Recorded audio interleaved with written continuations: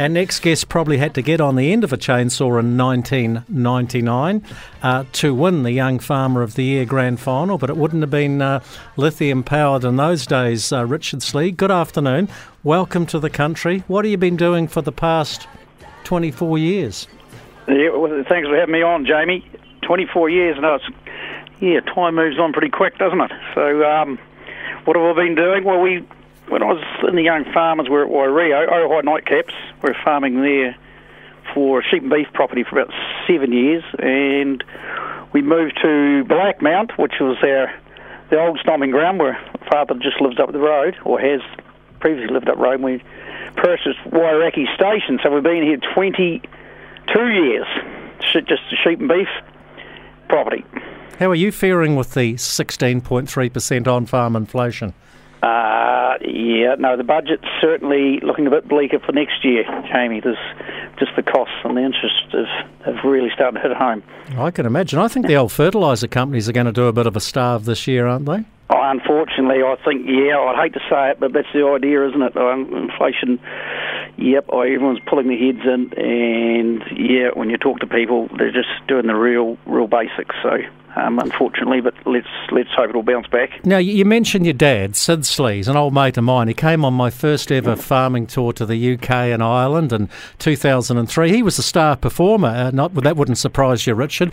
But in 1978, Sid made his name, I guess, on a national stage with his great friend Owen Buckingham. Now, Owen passed away late last week after a long illness. But gee, these guys, we talk about groundswell and that, but the pioneers of farmer protests was your dad and Owen Buckingham, because in 1978, June the 9th, they ran those old ewes that they couldn't get into the freezing works down the main street of Invercargill, D Street, rounded them up in a back section and cut all their throats. You couldn't do that in 2023. Well, you might be able to do it in 2023, but the consequences might not be as good, Jamie. No, that was a huge thing. When you think back, 78, it's for nearly 45 years. And as a kid, I was about 9, my brother was 10. And even in there's been a couple of little books written on it. But no, they were pretty gutsy. Sid was, and they were in their mid-30s, so they're pretty young fellas. And it was a big call, and...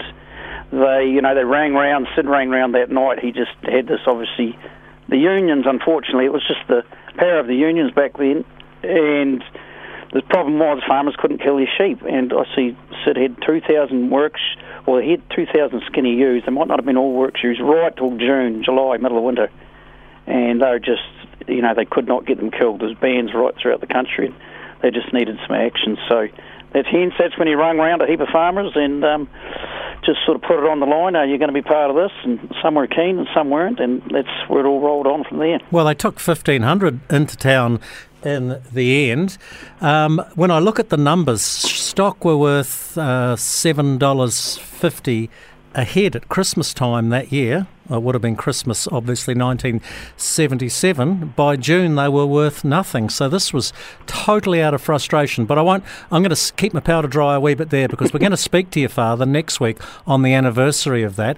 Look, talking about Invercargill, you were there in 1998. I remember Jim Hopkins and myself doing a broadcast from the main street of Invercargill where you guys were doing agri-sports or something like that. You didn't win in 98, but you won in 99. What do you remember about the day, or the 3 days? 3 days.